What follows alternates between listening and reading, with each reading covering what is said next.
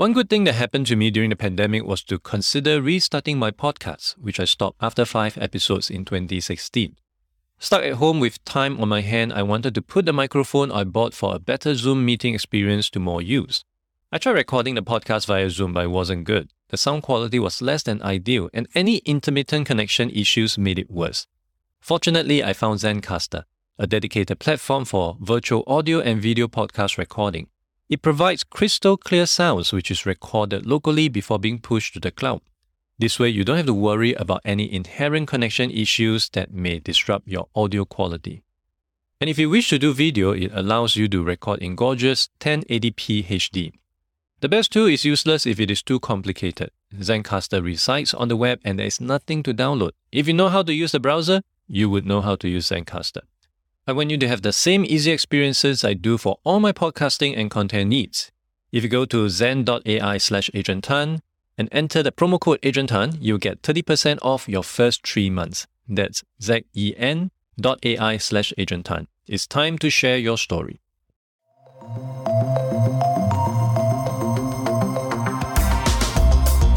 My guest today is Saurav Chopra. He is the founder of 5 Minutes, which aims to help companies build a learning culture by focusing on bite-sized learnings that take employees no more than 5 minutes a day to learn, and with it, to help them unlock their fullest potential. Before 5 Minutes, Saurav founded Perkbox, where they help more than 5,000 companies across 60 countries improve their employee experience. Hi Saurav, thank you for coming onto the podcast. Thank you for having me. Where does this podcast find you? I'm actually in London. So, Okay. Yeah, we're a global team. Some of our team is in the UK, so I'm personally based in London. And our teams are pretty much distributed around the world, from Argentina to Paris to Portugal to London. And we're hoping to have team members join in APAC as well very soon. Starting with Singapore, I hope.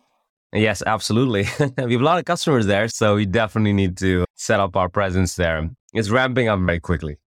Great.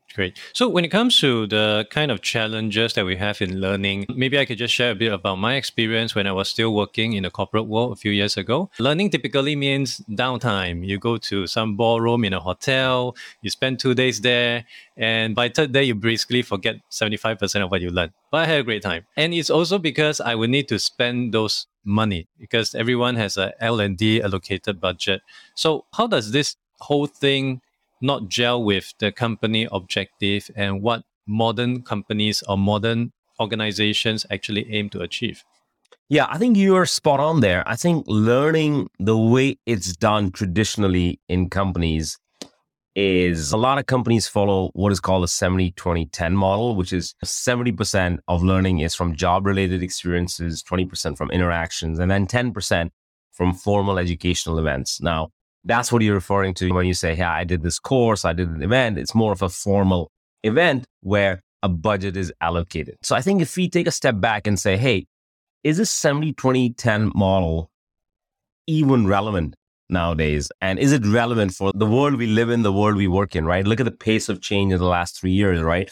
Remote work was something most companies had heard of, never put in practice. Now it's the rage. Technology trends. Look at 3 years ago, it was all about Facebook, Instagram marketing, and now it's about TikTok. World is changing so fast that first of all, you got to ask yourself, is that 70-20-10 model even relevant right now? The second thing is that the 10% model, which traditionally companies have followed and said, hey, these are the training events. They could be offline events. Obviously, over COVID, they became online events, a lot of online learning, online events, online courses. So what we've learned based on obviously our own experiences and the research we've done is that's really a lot of those events, whether it's online courses or offline events that companies follow are almost like vanity signaling, or as you said, an admin method of burning a learning budget or whatever you may call it, because it's not just the objectives of the business, it's the potential of the people. The worst thing a company can do is not help their people fulfill their full potential. Let's go bottom up. Let's look at the potential of the people, the objectives the people have set for themselves. And I think that's where it's not meeting the end goals. Why? Look at online course completion rates, right? When people do online courses, there's a lot of stats you can find them publicly that less than course completion rates on online courses are between 5 and 20%. So 5 to 20% of the people who actually start a course that they have paid for or their company has paid for actually completed. That tells you that it's not working, right? Secondly, the companies that have learning budgets, less than 20-25% of the budgets actually get used by people. And most of the people using those budgets, usually in tech companies, are engineers. All right. 75 to 80% of the people will say that learning and training they get in their companies are not helping them meet their goal, professional objectives and stuff like that. So it's completely broken. Why is it broken? Is because a lot of the traditional learning is focused on this vanity signaling. Let's do a course. Let's get a certificate. And that is not helping anyone fulfill their potential. It's not helping them at an individual level. It's not helping them at a team level, which means at a company objective level, it's completely broken. The only thing it's helping the company probably do is spend their learning budget. And that's not right. And it's a big problem. And imagine if you had a situation where people were excited, motivated by what they're learning. They really felt when they came in every day, they had that curiosity that helps them drive that innovation in a company. You could transform individuals, you could transform teams, and you could transform organizations, right? So that the fundamental piece is that, and it's not a virtuous loop because you do this course, you get a certificate, okay, you can use that certificate. But then, as you said earlier, a week, 2 weeks, you've forgotten everything. That means you feel like, I didn't learn anything. That means the curiosity that you have is dimmed. If we're not sparking your curiosity, we're actually making you fatigued with learning that's not working for you. Some studies I recently came across is that people are 20% less curious 6 months into a job than they were when they were started the job. Now that's a really poor stat because as we're all very curious people. And when you join a company, when you're exposed to new things, you should actually be even more curious. But the flip side is true, which is we're actually making people less curious. And that's tied to how we are coaching them, how we are growing them, how we are encouraging their curiosity through learning and development practices that a company is using. I couldn't agree more about what you mentioned on this virtual signaling, this posturing when it comes to those big scale events. I do recall even until today when I go into LinkedIn, I often see a lot of pictures, selfie with me, people take from all this different training program, but I always wonder what exactly is the end goal that they're trying to achieve. Other than, of course, just taking pictures with a group of other people. Mm-hmm. And as you mentioned, the completion rate for online training program is incredibly low. And even for myself, I have 10 programs that I have earmarked to complete. Mm-hmm. Since 2 years ago. I'm still trying to get my ass to it. And according to LinkedIn, they actually did a study. L&D learners actually spend 23% less time learning nowadays on the platform, which is incredible. And we imagine, hey, in a modern world where remote first, you have all this hybrid work, just providing people with means of learning at home, at the comfort on their couch, on their sofa, on their bed, might make sense. For the uninitiated, could you help us to understand why is the completion rate or even the initiation rate for online training programs which are readily available on your computer, on your phone, so incredibly low? Yeah, so I think based on our analysis, there are multiple factors. So firstly, there's a lot of friction around learning, right? What does that mean? I think the first point of friction is people just don't have the time, right? Everybody's super busy. Targets only get harder. And then you're asking your people, hey, spend 3 hours on a course. How do you find time that 1, 2, 3, 4 hours, right? And do you need that 1, 2, 3, 4 hours? So I think fundamentally the online learning model is structured into these chunky blocks that people don't have time for. Obviously, that's what we do at 5 minutes, which is that we fit learning into your daily schedule. So you can always find a couple of minutes here, a couple of minutes there, right? So I think that's a fundamental factor, which is learning should fit around people's schedules and not, people shouldn't have to find time. And that creates the first barrier of friction, right? That's why you find that initiation problem. And also when it's initiated, then you find that completion problem, right? I think the second thing is that most people actually don't know what to learn. So if you ask, I think there are different categories of people. So I think if you look at more technical engineering and that IT type individuals, it's different because they will pick a framework, they will go with that framework or a language and they'll focus on it and they'll go deep learn in that area. But if you look at, let's say you're fresh into your job, you're a new product manager, new marketing manager, new social media manager. If I said, hey, go learn, you actually don't have a clue what is the best learning path for you. And what companies don't do is help guide people into those learning paths, right? So what happens with traditional online platforms is imagine you go to an ice cream shop and that's got 25,000 ice creams, but you're not going to buy But if I knew what your taste buds like, what you normally eat, and I gave you a selection of 3 or 4, you will go and readily have that ice cream. Right? It's a paradox of choice. Everybody knows it. And there's a lot of studies have been done on it. So I think that's the problem. A lot of people, a lot of traditional platforms, you search for something, you'll get 25 recommendations, and that creates even more friction. That creates even more anxiety. That creates anxiety for learners. So that's what either they don't start something or they start something and they're like, this is not exactly what I was looking for. Not only is the time factor a big issue, the second factor, equally important, is that people need paths that guide them, right? But if you're on the flip side, if you're an HR manager or an L&D manager, how do you create learning paths for 70, 80, 100 roles in your company? You don't know what's happening in social media. You don't know what's happening in the latest and greatest in customer success or account management. So it's very hard. So I think one conundrum is, how do you create those learning paths? The second is, for HR function or L&D function, it's very hard to do. And so that problem needs to be solved. I think the third factor is that we're all social animals. So when we are at university, when we're at school, we learn together. And that piece, which is learning together, the social learning aspect, is completely missing from online platforms. And imagine if you were a kid and you went to school and you were the only child in the classroom and there was one teacher, would your motivation be the same compared to when you were surrounded by other kids and you were learning together? So I think that peer learning is a big piece that is completely missing. So I think there are 3 elements. One is friction, which is around time. People don't have the time. The second is paths, not knowing what to learn. And the third is the fact that we learn best when we learn together. And that is, most learning platforms really do not facilitate that at all in any shape or form. And in companies, the great thing is that you have this social learning cohort, which is the team, right? A team is driven towards a purpose. A team is driven to a targets. And most learning platforms really don't harness the power of the team to drive learning inside an organization. We'll be right back after this message from our sponsor. Special thanks to Zencastr for sponsoring today's episode. Podcasting remotely can be challenging, but it doesn't have to be. Zencastr's all-in-one web-based solution makes the process quick and painless, the way it should be. I'm obsessed with quality, and Zencastr delivers crystal clear audio and stunning HD video. Not to mention that it's easy to use even for my less tech-savvy guests. There's nothing to download. They simply click on the link and begin recording. Zencastr is all about making your podcasting experience as simple as possible. You don't have to leave your browser to finish the episode because the tool includes everything from local recording to automatic post-production. Take the next step in your podcasting journey.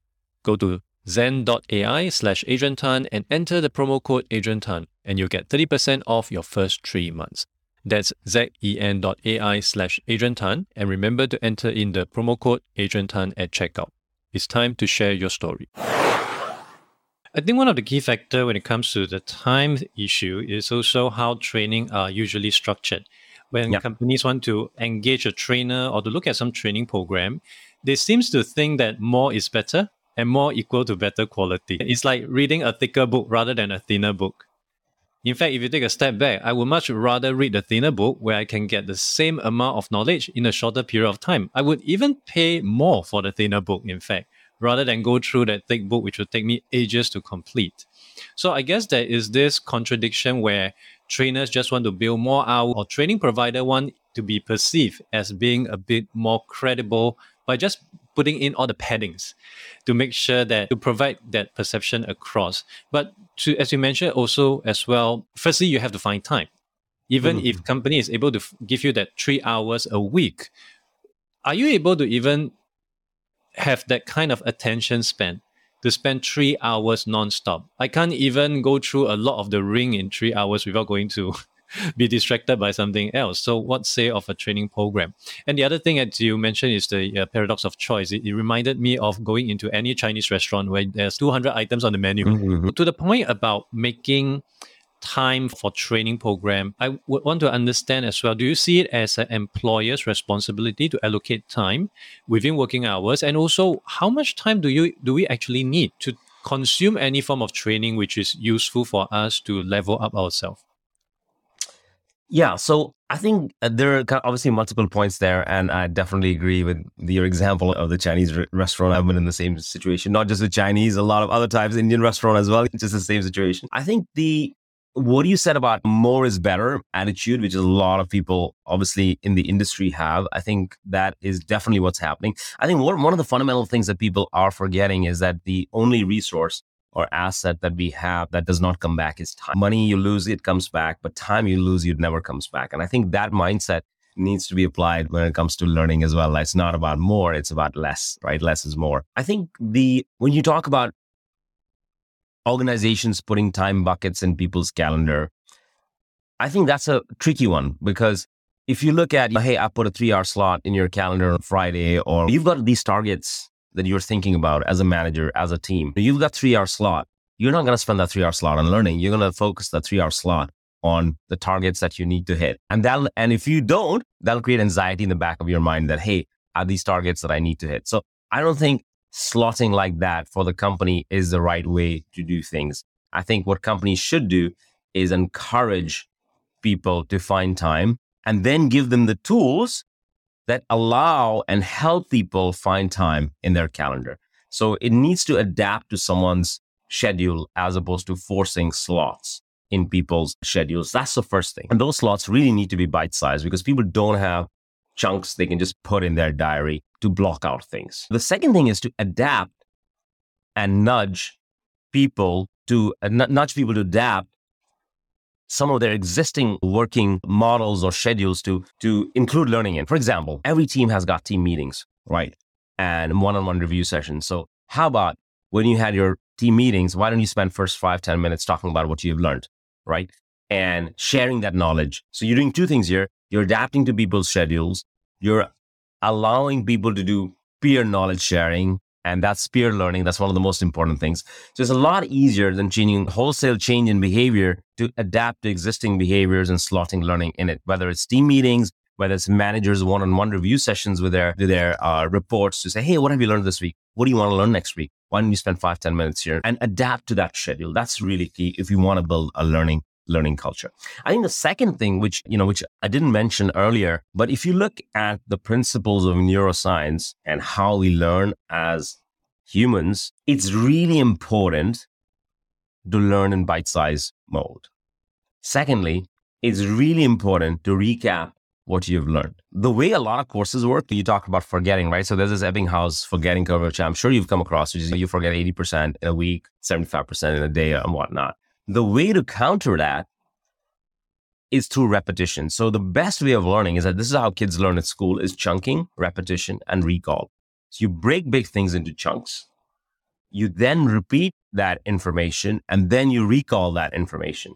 So it helps strengthen your neuron synapses. It's like training your learning muscle, right? Every muscle needs training. You don't go to the gym every 6 months and work out for 4 hours or a day, right? You have to work out on a regular basis. So it's about strengthening that muscle. So even if companies said, hey, I'll put learning blocks in your calendar, 3 hours every week, actually, that's a really bad way of learning, because you're not really helping learn, right? You're better off chunking and saying, hey, try learning a few minutes every day or 10 minutes every other day. Chunking, repetition, and recall is the way you should learn everything. So even if you're doing long form courses and whatnot, but long form courses and deep learning is good if you practice recall. So if the company is organizing a training course for you, a leadership training, what they should really make sure is that they're putting in recall and repetition on what you've learned. You do a training course, you should have a week later, a couple of weeks later, to repeat bite-sized information on that. You should have recall questions a month later, because that's how you're going to keep your memory fresh. Otherwise, you're going back to all the bad habits that you're trying to unlearn a month later. So I think big chunks of time are not the way to learn, is basically what we're saying. And then not only because it's not feasible for people's schedules, but also scientifically, it's actually the bad way of learning by taking just big chunks. And I think that one of that person would be myself, because right now I actually allocate 2 hours a week every Thursday morning to go through learning. But oftentimes I just fall sideway because 2 hours is just too long. And to what you said, that 2 hours probably should be broken into, I would imagine, 15-20 minutes per day instead. And to go through that learning, recall, repeat, so on and so forth, just to make sure that things actually get into your head. What is your personal learning schedule like? And how do you navigate based on, I would imagine, a very busy timetable that you have running a company like 5 Minutes? I tend to follow that model of 15-20 minutes a day. I try to do it depending again on the calendar, I try to do it if I can. Either I do 15, 20 minutes right in the morning, or I'll break it into 10-minute chunks in the morning and in the evening. And then what I try to do is really try to recall what I learned yesterday. So I find that really powerful. So even if I'm walking, say, let's say I read these blogs and I spend 15 minutes in the morning, 15 minutes in the evening, and the next day I'm going to try to recall actually what I learned. And that is just a piece of training that I started doing when I started building 5 minutes, and I learned more about neuroscience and how our brain works. And previously I would just read and move on to the next thing, read and move on to the next thing. But what I found is that when I recall and challenge myself, hey, what did I read in that? And I almost quiz myself when I'm walking or going for a walk or an idle time, that actually strengthens my retention a lot. So that's usually my learning style, either a chunk in the morning, 15, 20 minutes, or break it, or 15 minutes in the morning, 15 minutes in the evening, because our pace of change is so fast that like yourself, I need to keep on top of things. But doing that recall piece I found it to be very powerful. Just asking myself, what did I learn?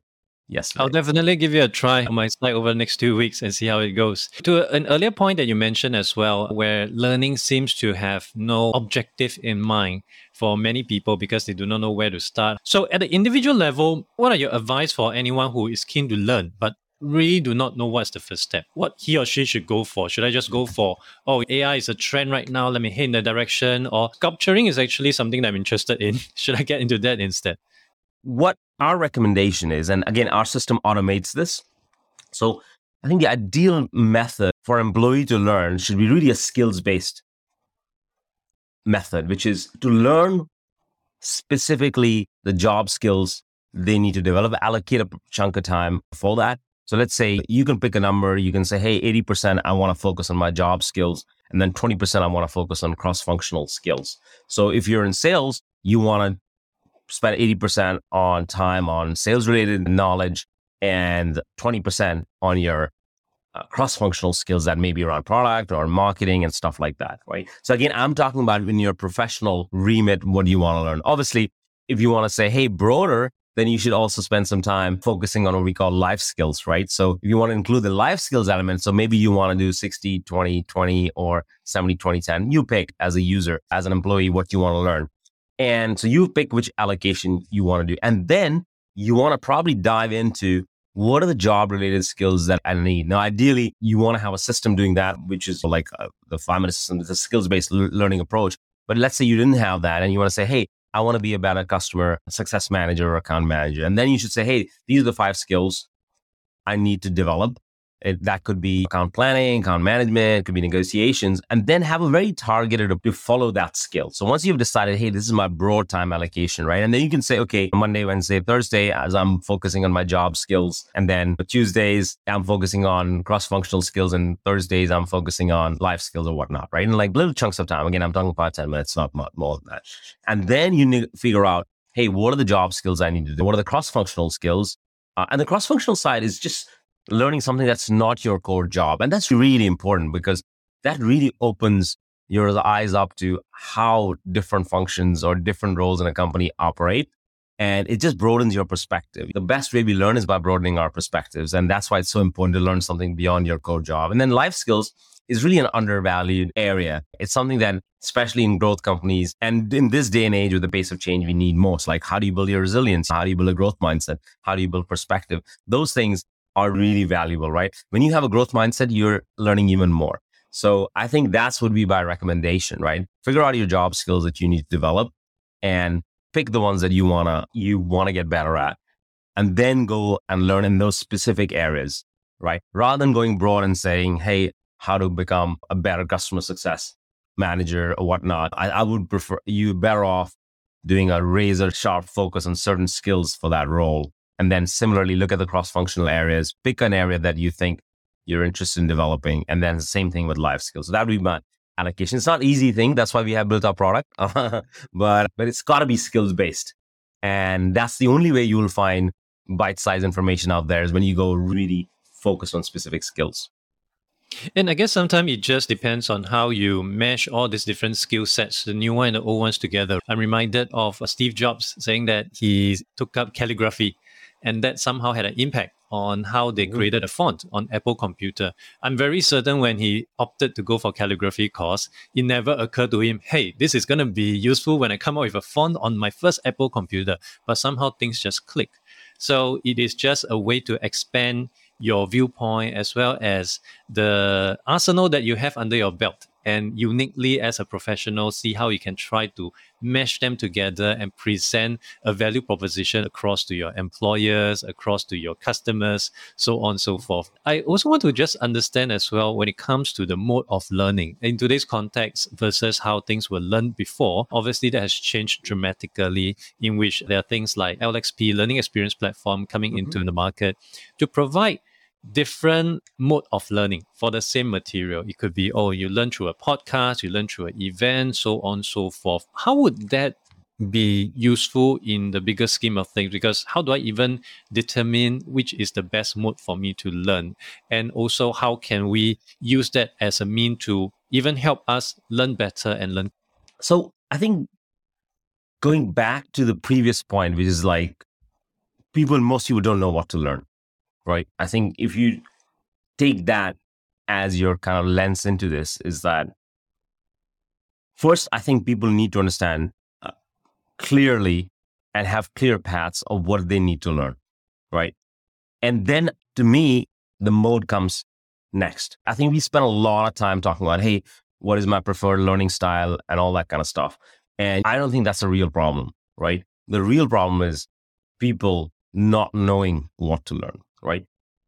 So that discovery of learning tied to what I need to learn is really critical. And then the mode comes next, because the mode is tied to what you're going to learn. And then I think, again, it's a discovery process, right? We assume a lot of things. We assume where we want to learn this. We assume that this is my mode.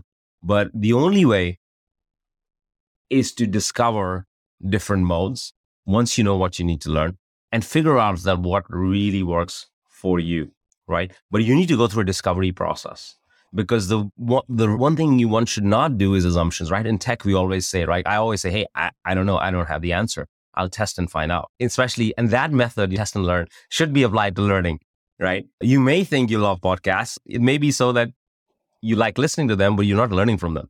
So everything should be test and learn. But what you need to do is to have a fast way of testing and discovery, which is why, again, finding something that's bite-sized is really important, because people don't have time to test a lot of things. But once you've tested and discovered, then you can nail what is the right mode for you, right? And if you have a good system, then AI will do that for you. You don't need to do that. A good AI will be able to tell you, hey, this is what 1,000 product managers of your experience, your location have. Give it a go. And that will optimize it for you. But the key here is a discovery process that's quick, that's efficient, that's tied to what you need to learn.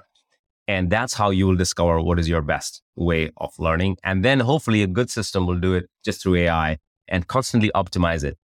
So in the traditional setting, without AI, of course, we have to be mindful that we might spend some wastage in terms of time to discover what is the best way for us to learn. So that is something that we have to accept. But of course, as you mentioned, with AI, which actually is part of my next question, that would help us to reduce the kind of wastage, because AI can, based on the profile of 10,000 other similar people, to propose what may be the next best thing. What other use case would AI have in such instance? As well as my follow-up question would be, how would even things like metaverse have this impact on learning? Because it seems to be another use case for learning as well.